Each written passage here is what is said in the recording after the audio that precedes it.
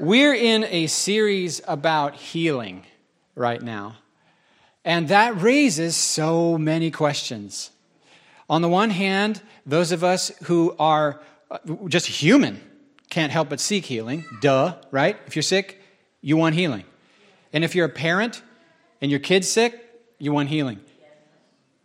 And if someone you love is sick, you want healing. So it seems like a no-brainer that as a Christian, since you believe in a good God, you're going to be praying for healing. So far, are we good? Yeah. And also it seems the case that in our experience, not everyone gets healed. So then we have questions, don't we? And it's just the way the human brain works that we come up with theories. Why? Why was this person healed and not this person?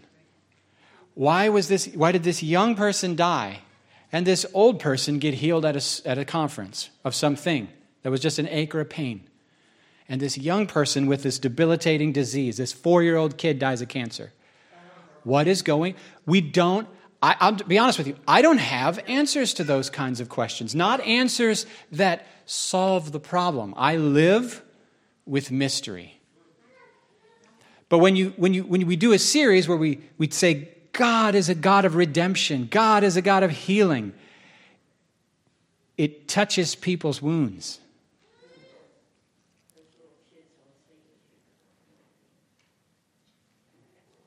It touches your griefs. It touches your wounds.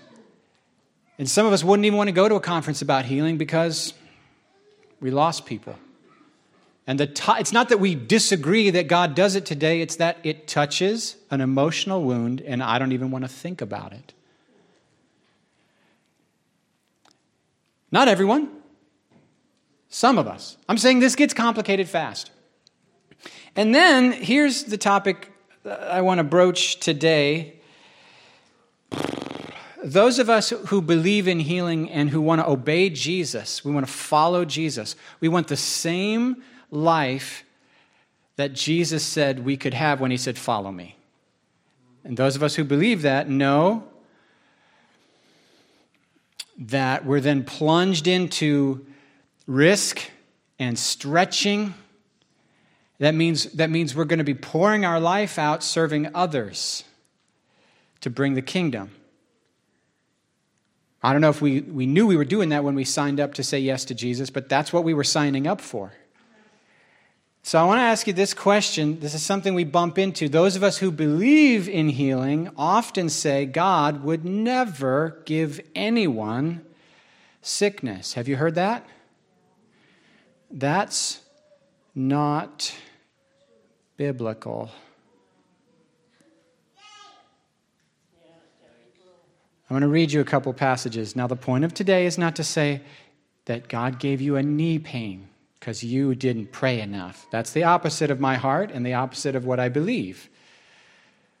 But we have to form our beliefs from what the Bible says, not from what we wish was true. Here we go. You guys remember 1 Samuel chapter 5? The ark of God is captured by the Philistines. And then they set up the ark in the temple of their God, whose name is Dagon. And the next morning, Dagon is on his face in front of the ark as though he's bowing down in worship. So the Philistine priests, they shove him back up. It's embarrassing for our God to need our help, but there we are, propping their God back up. Hope he didn't break. The next day, it falls down again, and finally, it's like he's busted. He keeps falling down before the ark of Yahweh. Another thing happens, verse 6 of 1 Samuel 5. The Lord's hand was heavy on the people of Ashdod and the vicinity. He brought devastation on them and afflicted them with tumors. I'm not trying to build a whole theology on this, but somehow this has to fit into our theology. They dishonored the Lord, believed their God defeated the Lord, and as a consequence, they had hemorrhoids. The translation of tumors is just being polite. Everyone in Ashdod just, you too? What happened? I don't know. We beat those Jews. High fives.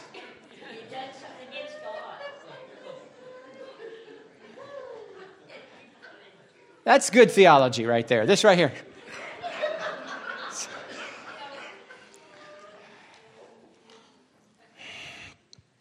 Yeah, but Tim, I can hear somebody saying this. Yeah, but Tim, that was in the old covenant. In the new covenant, God's in a much better mood. He's still the same God. That's good theology. Jonathan had good theology. He said, he's still the same God. So, this is New Covenant. This is New Testament. Revelation. Can you get more New Testament than the last book? The youngest book in the New Testament, meaning it was the last one written. Revelation chapter 2, this is Jesus speaking. This is Jesus speaking. Revelation 2, starting at verse 20. But I have this complaint against you. You're permitting that woman, that Jezebel, who calls herself a prophet, to lead my servants astray. She teaches them to commit sexual sin and to eat food offered to idols. I gave her time to repent. Verse 21, I gave her time to repent, but she does not want to turn away from her immorality. Therefore, I will throw her on a bed of suffering, and those who commit adultery with her will suffer greatly unless they repent and turn away from her evil deeds. Okay, I know, just brace yourselves, people. Put your little emotional seatbelt on for the next verse. I will strike her children dead. Then all the churches will know.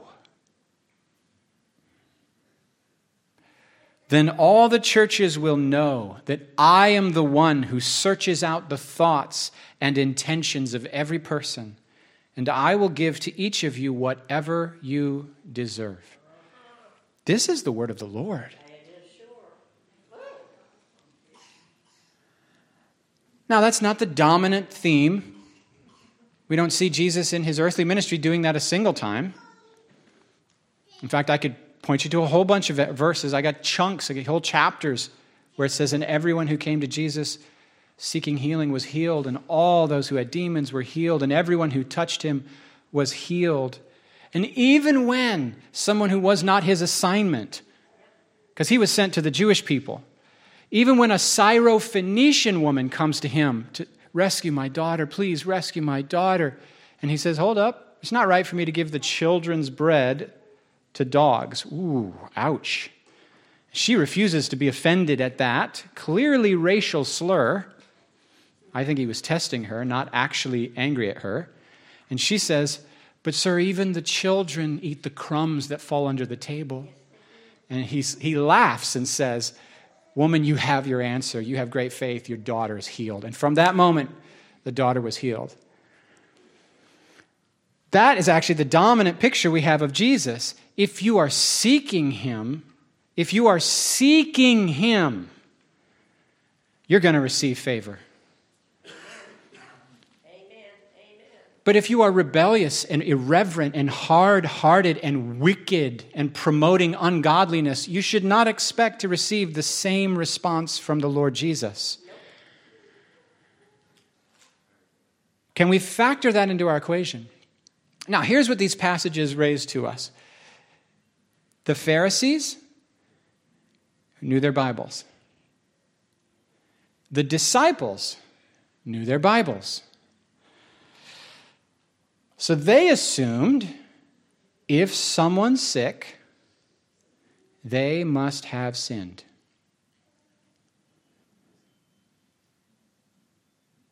Are you with me?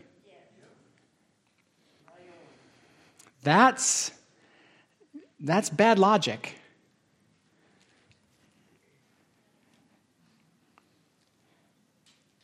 Our error is it's always the devil. That's our theology. You got a headache, the devil. You were late for work, the devil made me lose my hat. You know? You burn your hand, oh, the devil shoved my arm. What is the devil? You know? Someone gets cancer, we know it's the devil. Anything. The devil, the devil, the devil. Let me suggest to you, we got to stop glorifying the devil by giving him credit for stuff that's just a consequence of people are dumb sometimes and the world is broken. There's not that. He's not everywhere. He's just an angel.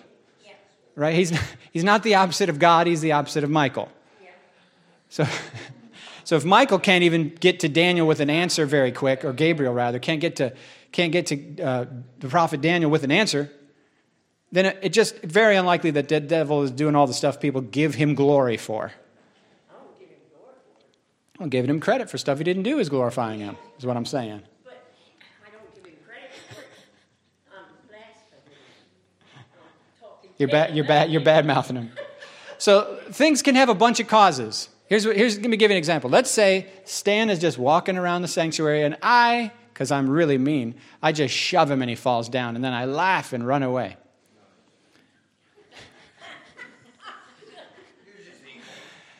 And he goes, dang it, Tim, why would you do that? Well, then the next day he's at his house all by himself and he falls down again. What if he then says, dang it, Tim, you got me again. And I'm not even there. I'm in my house. If just because I can push him down one time doesn't mean every time he falls down, I pushed him. Or even that he was pushed. There's a lot of reasons somebody can fall down. Just because Jesus brings judgment on a false teacher who's seducing saints into false doctrine and sexual immorality. That's big deal stuff, guys. Just because Jesus brings severe discipline on her, notice he doesn't just kill her and take her to hell. What does he say? I've given her time to repent. That's more mercy than I'd give if I was calling the shots. Then he allows her to experience suffering and those who are doing what she's doing to experience suffering in the hopes that the suffering will wake them up and they'll quit it. If you're thinking wrong, you won't see the mercy. You'll be offended that Jesus isn't a hippie in a dress just dispensing hugs and candy. And that's what some people seem to picture Jesus as. When the real Jesus is intimidating.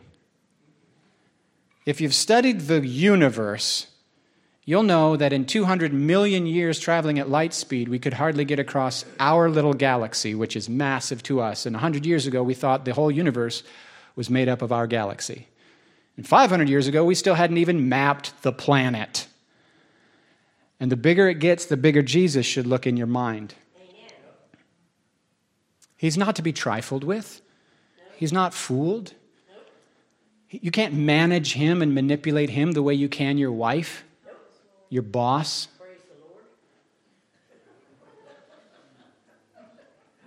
He sees through all my games. Everything's uncovered to him. And he's not mocked. Are we okay?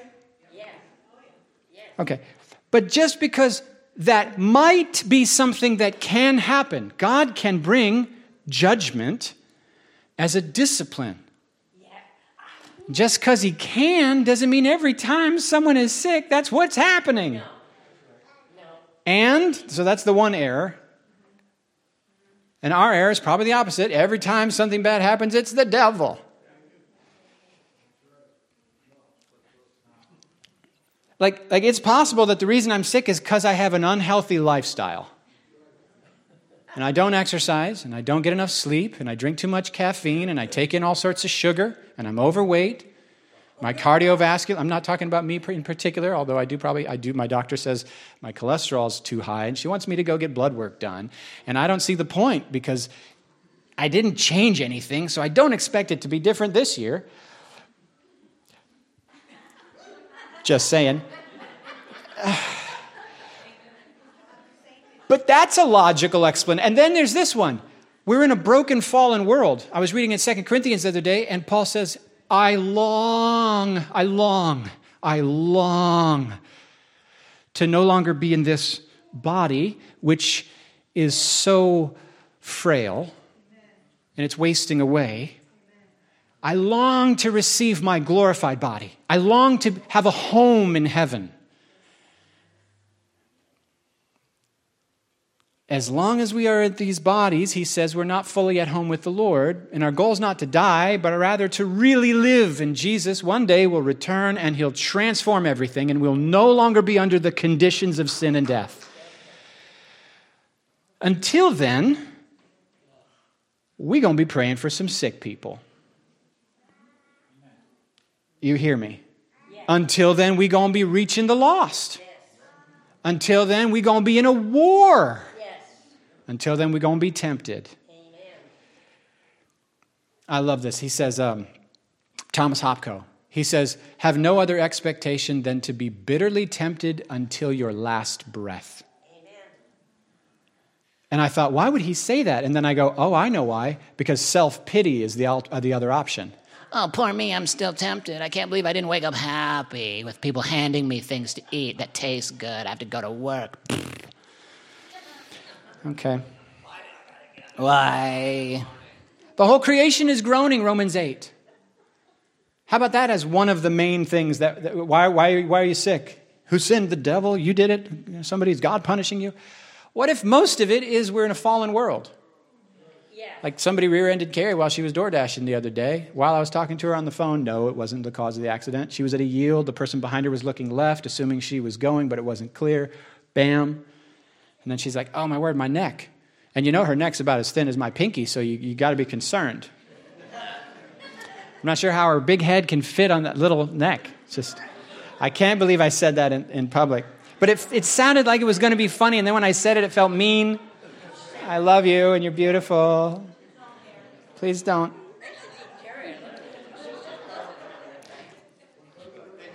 But why did that happen? Was God punishing Carrie? No. We're just in a fallen world. Yeah. And people just don't pay attention. The lady felt terrible. And then she was obsessive over the insurance information. Let me read you some Bible. More Bible. John chapter 9, verses 1 through 7. Book of John, chapter 9, verses 1 through 7. As Jesus went along, he saw a man who was blind from birth.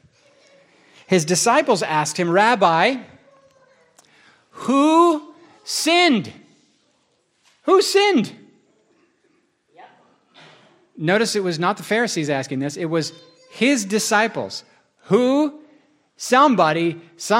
to blame? Are you like that? When something goes wrong, is your default to look for who's at fault? I am. It's not good. Anxiety creates blame. I've learned from looking at my own self. My anxieties create blame. I don't like this thing, and I'm afraid of that thing, and whose fault is it? It's your fault. And it's so human. Bad thing happens to a person, we go, oh, well, you had it coming. They deserved it. Which is what I said jokingly about Jacob's ducks getting decimated by his dog. They were little cute baby sweet ducks. And I said, well, you got to admit they did have it coming. No, they didn't. That's why I made the joke. Because I have a twisted, dark sense of humor. Who sinned? See, they've got this mindset. They see something wrong and they try to figure out whose fault it is. Whose fault is this? This guy's blind. Who sinned? And then they go, maybe it was his parents' sin. Yep. Could have been his parents. Yep. Yep. And you know that's actually not crazy because a lot of us are bearing the consequences of our parents' sin. Just saying, we are. I don't mean before God. That's not how God works. But I mean in our lives. We inherited some crap.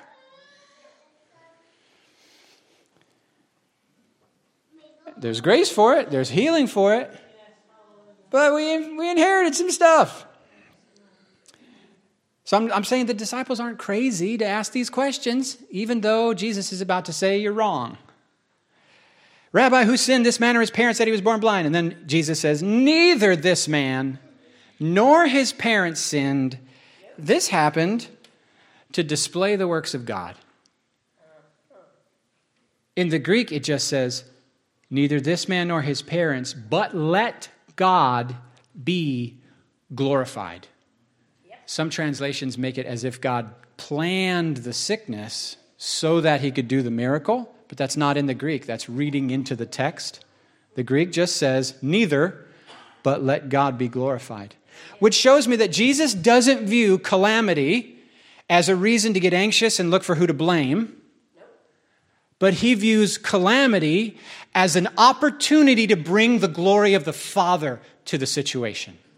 That's how he thinks. That's how Jesus sees you. That's how he sees what you're looking at. He sees everything as the opportunity to bring the goodness of the Father to bear. It's natural for me to look for who to blame. I like the way Jesus thinks.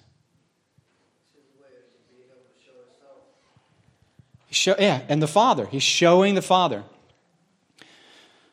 Then he says, as long as it's day, we must do the works of him who sent me. In other words, this is not just a one-time thing. This is his whole mindset. Every day he's here bringing the goodness of the Father to bear on a broken world. This is the time. This is the one opportunity that you and I have to trust God. We won't need to walk by faith when we have sight. This is also the one opportunity we have to bring the presence and the goodness of the Father into a broken world. We won't have that opportunity on the other side. This is daytime when we are to be working. But we got to get a different mindset. One that sees brokenness as the opportunity. After saying this, he spat on the ground and he made mud with the saliva and he put it on the man's eyes. I'm not saying you have to do that.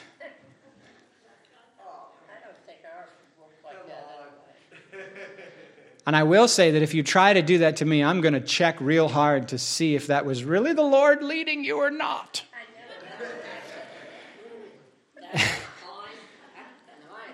Go, he told him, wash in the pool of Siloam, and the word Siloam means sent. So the man went and washed and came home seeing.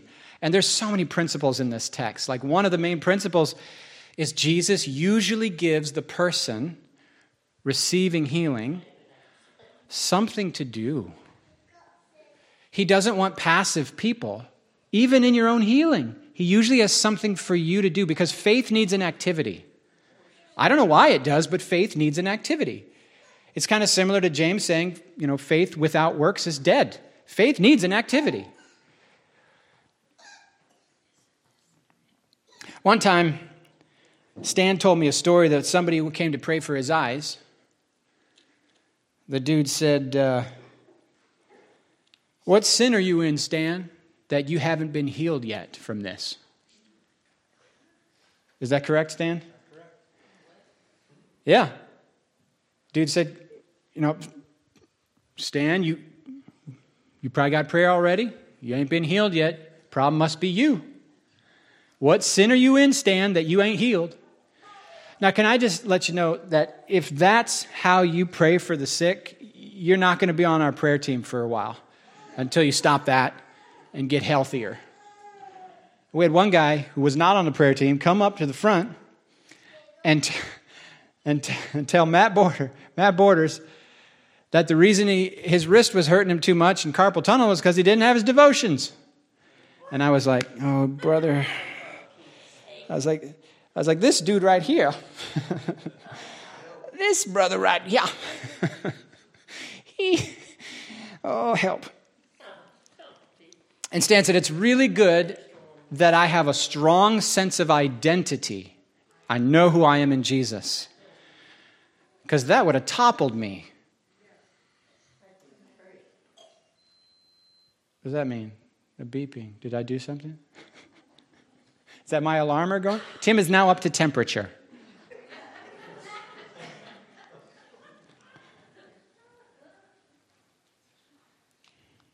When you're going through something really hard, you're vulnerable.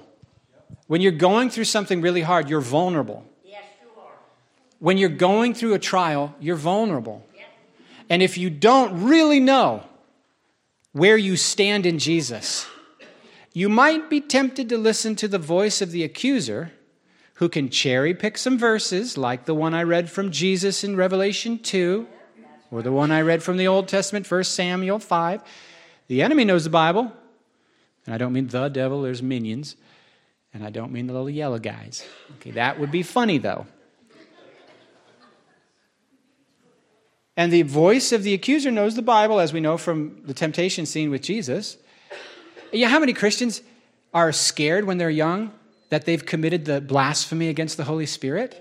It's the one sin in the world that Jesus says is unforgivable. Every other sin, really, what Jesus is saying there should give us hope that no matter what we've done, there's mercy. But instead, because we're so anxiously minded, we go, oh, I've probably committed it. I don't know what it is, but I've probably done it, and I'm not. In a similar way, when you're going through a trial, you're vulnerable. You're vulnerable. So Stan says, it's really good that I know the gospel and I know who I am in Christ, so that I wasn't shaken by that dude being like, oh, you must have sinned. Stan is a man of God with integrity. And he's serving God faithfully, and he's growing by leaps and bounds. I've seen the boy change before my very eyes. It kind of ticks me off to hear that kind of stuff. So it's like, you kind of want to ask someone like that, so you're saying that if not everything in my life is perfect, God must be displeased with me in some way? And they would go, yeah, probably. And it's like, that's not helpful. I've railed on that long enough. Okay. Here's a passage. Linda asked on Wednesday night, if just to let you know, Wednesday was, let's see, that's not words, that's sound effects. Let me try that again. Wednesdays are almost always really good. This last Wednesday, Linda came and talked about the Word, and she challenged us with a question: what scriptures are foundational to you? And she said hers were Psalm 1 and what? Proverbs 4. Yep. But the one that you come back to almost all the time is Psalm 1, which is, blessed is the man who doesn't listen to all the stupid stuff, but his delight is in the law of the Lord, the Word, the Bible. And he meditates on the Bible day and night, and therefore, because of that, he's a tree planted by streams of water, brings forth its fruit in every season, and its leaf doesn't wither. And you're standing on that. This was one of mine. This comes up for me all the time.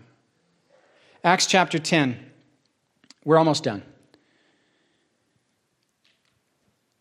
Acts chapter 10, 36 through 38. It's Cornelius preaching Jesus. It's Peter preaching Jesus to Cornelius. Peter says, you know the message that God sent to the people of Israel, announcing the good news of peace through Jesus Christ, who is Lord of all.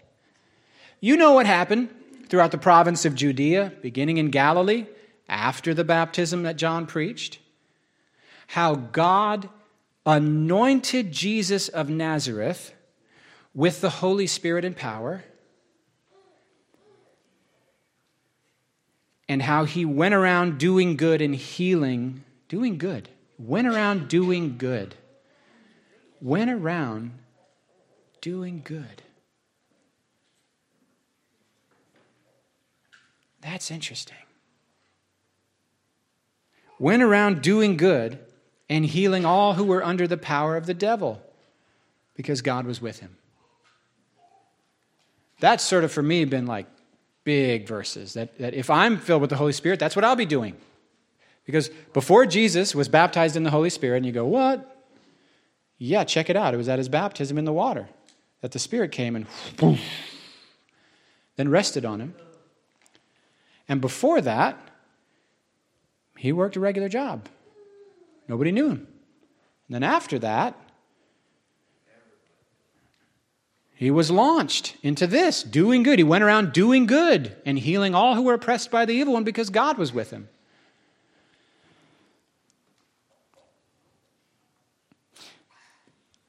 Think about how many people Jesus healed that their theology would have said, God must have made them sick to build their character. Because again, that's one of the reasons, that's one thing that can happen.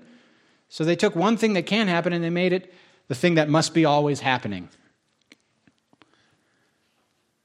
Did I lose you? Well, it's like I said, just because I shoved Stan down and I'm so mean and then I laughed, doesn't mean every time he fell down I pushed him. There's all sorts of causes. So Jesus shows up and he heals all these people. Like, remember the one? It's like 38 years. Goes into the synagogue, heals somebody who was sick 38 years. And you go, you've been in synagogue. You know they prayed. And you know that after they prayed, they must have concluded God must want him sick because we prayed and it didn't happen. But then Jesus shows up and suddenly he's healed. Did God change his mind because Jesus came? This passage and passages like it changed my theology. I stopped viewing what happens must be God's will, and I started saying what happens in the life of Jesus must be God's will. And my view of God's character changed. Not my theology of healing changed. My view of God's character changed. I go into the hospital, I pray for the little girl with cancer, and she dies. I'm not saying every time, but I'm saying that stuff gets you. Here's what I know for a fact. Jesus goes into that hospital, she doesn't die. Which must mean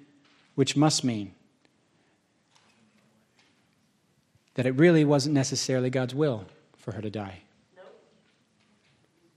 That means I don't look to what life's like in a fallen world to see what God is like. I don't even look to my own life story to see what God is like. I don't look to see what's happening in the news to see what God's will is. I don't look around to see what God's doing lately and go, oh, all this is happening, this all must be God's will. What does Jesus teach us to pray? Our Father, in the heavenly realms all around us, let your name be regarded as holy, one. Let your kingdom come, two. And let your will be done. And all three of these things on earth the way they're already happening in heaven. Why would he tell us to pray for them to happen if they automatically are happening?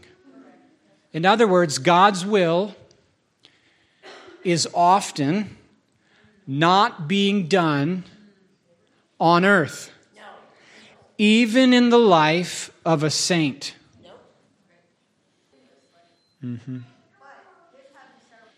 Yeah, you're not wrong. Yeah. And Luke was a doctor. And Luke's primary gift doesn't seem to be miracles, but medical assistance and taking really detailed records. And that's valid. That might be a part of the going around doing good. I want supernatural miracles. But like Carl was pointing out the other day, let's make sure we don't neglect the just simple doing good. We belong to Jesus. Okay, let's mow that widow's yard.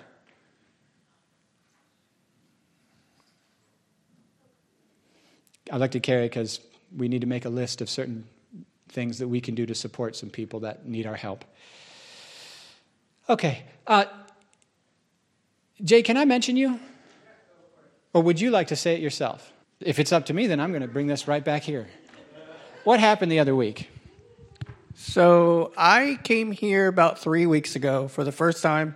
Didn't know nothing about the church. Sat in this spot, listened to him talk about healing, and something no one knows, maybe you do know, I have a lung disease. It's called sarcoidosis, something like that. I can't pronounce it. It makes it hard for me to breathe. I was told that I have 30% oxygen in my right lung. That's all I was producing. I can breathe now. He didn't even pray on me. I just listened to what he said and believed. It was that simple. Like, it's not rocket science, it's your belief. I had faith in what he was saying. And I grew up in church my whole life and seen things happen, but never had an experience like that before. And because I believed, my relationship with God, he got even stronger. And I didn't have one before I came to this church, but I have one now. Thanks, Jay. Appreciate that.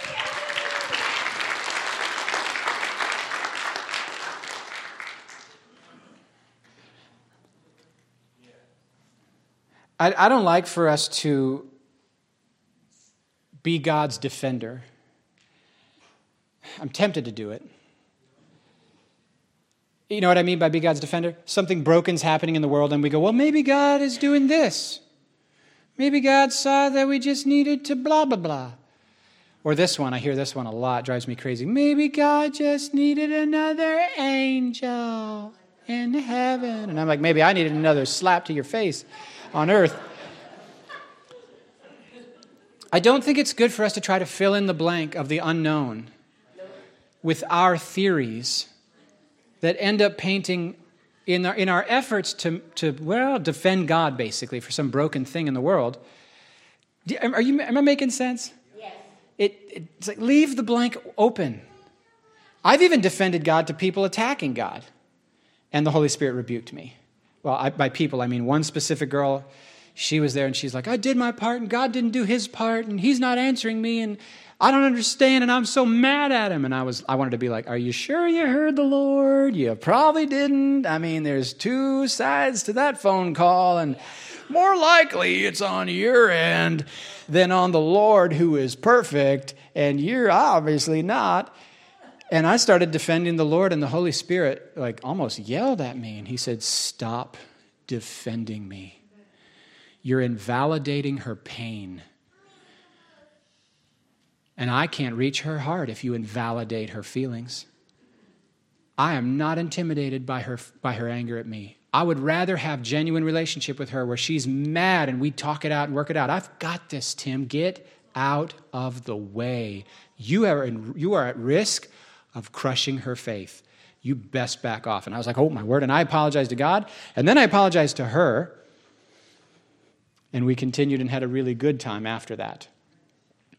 Let's not fill in the blanks. Let people have the questions and send them to God with the questions, or at least validate the questions.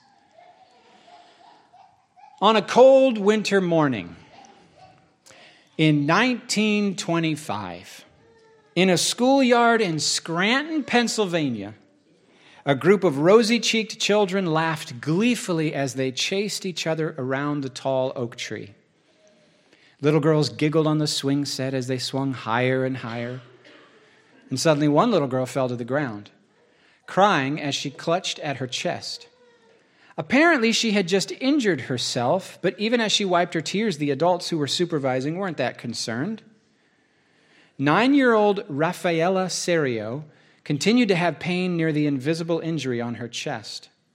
Her parents were concerned, so they took her to see one doctor and then another.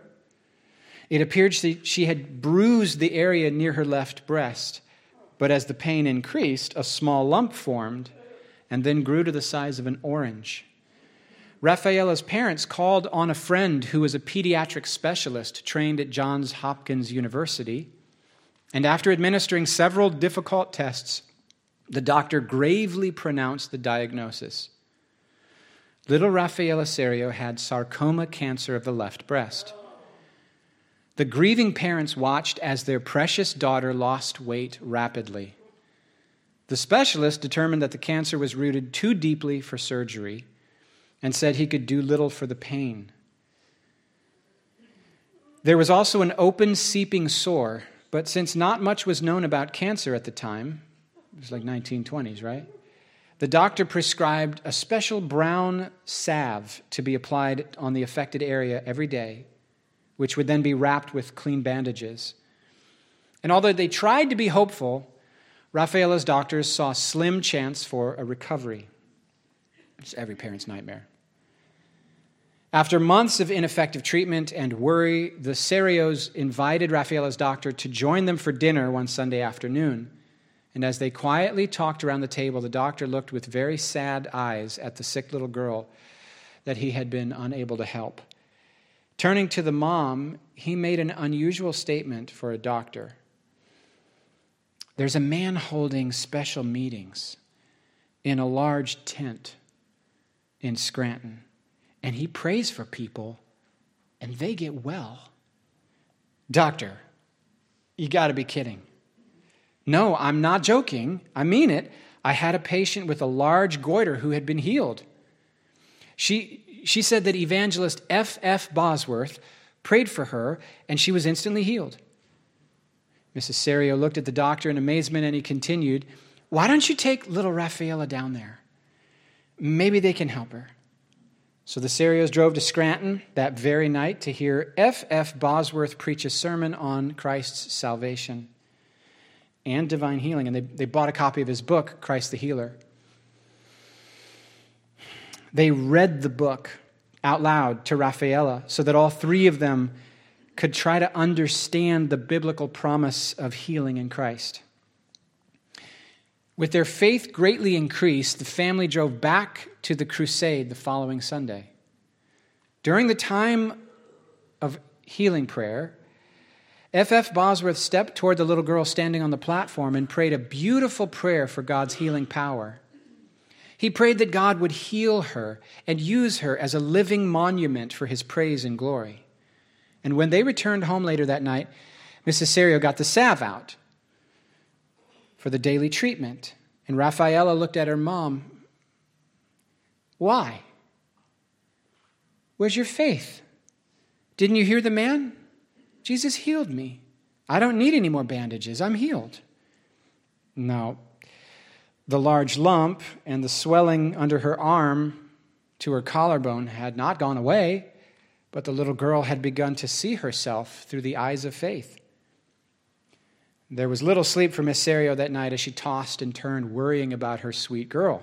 But the next day, when morning came, it came with a sense of newness of life.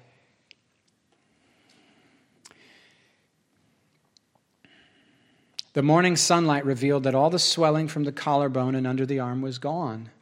And 5 days later, the lump was the size of a hickory nut. And shortly after that, it disappeared completely. "Praise our wonderful, precious Jesus," the joyful mom cried. It was the summer of 1925 in the city of Scranton, Pennsylvania, and her little girl had been miraculously healed because a man preached complete salvation. Salvation for the mind. Salvation for the body. Salvation for the spirit.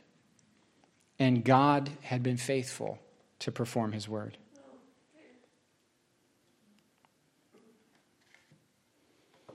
Let's go ahead and have the prayer team come on up. Notice that. It's not just the body. Our God cares about whatever we're going through. Yes, he does. Whatever we're going through. Whatever we're going through. Do you guys have anything that is on your heart to pray for? Start over here, Stan. I don't. I just want to pray because the miracles that God did for my cousin this week, he can do any kind of miracle. It's not just physical, it's emotional, spiritual, any of it. So if you're going through any of that, I want to pray for that because he can do anything. No, Jewel, it's all good. Nothing. Oh, everyone's quiet. Yep, quiet. Excellent. And if nobody comes forward, you know your assignment is to go out and gently inquire of people, "May I pray with you?" Because if we're too aggressive, it might be like, you know what I'm talking about? Like if you come up on people all aggressive, it might be how like, well, I know somebody who's aggressive, but I'm not going to name any names. Let's pray. Go ahead and stand. Father, I thank you. I thank you for the gospel. I thank you for Jesus. I ask that a mighty rushing wind of your Spirit would flow through every heart in Jesus' name. I ask God for faith to rise back up where disappointment has set in, where what we thought when we read the book but then didn't happen in our life, where what we didn't see in our life is speaking louder than your truth. I ask for faith to rise up again in Jesus' name. This is the day. This is the time. Now is the hour of salvation. We don't live in the past, and we don't live in the future. We live all the way here, fully present with you in this moment, God.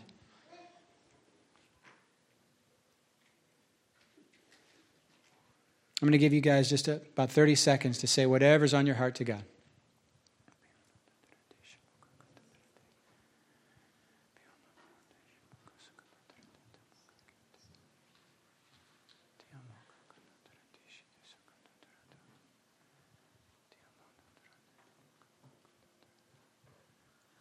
Yes, God.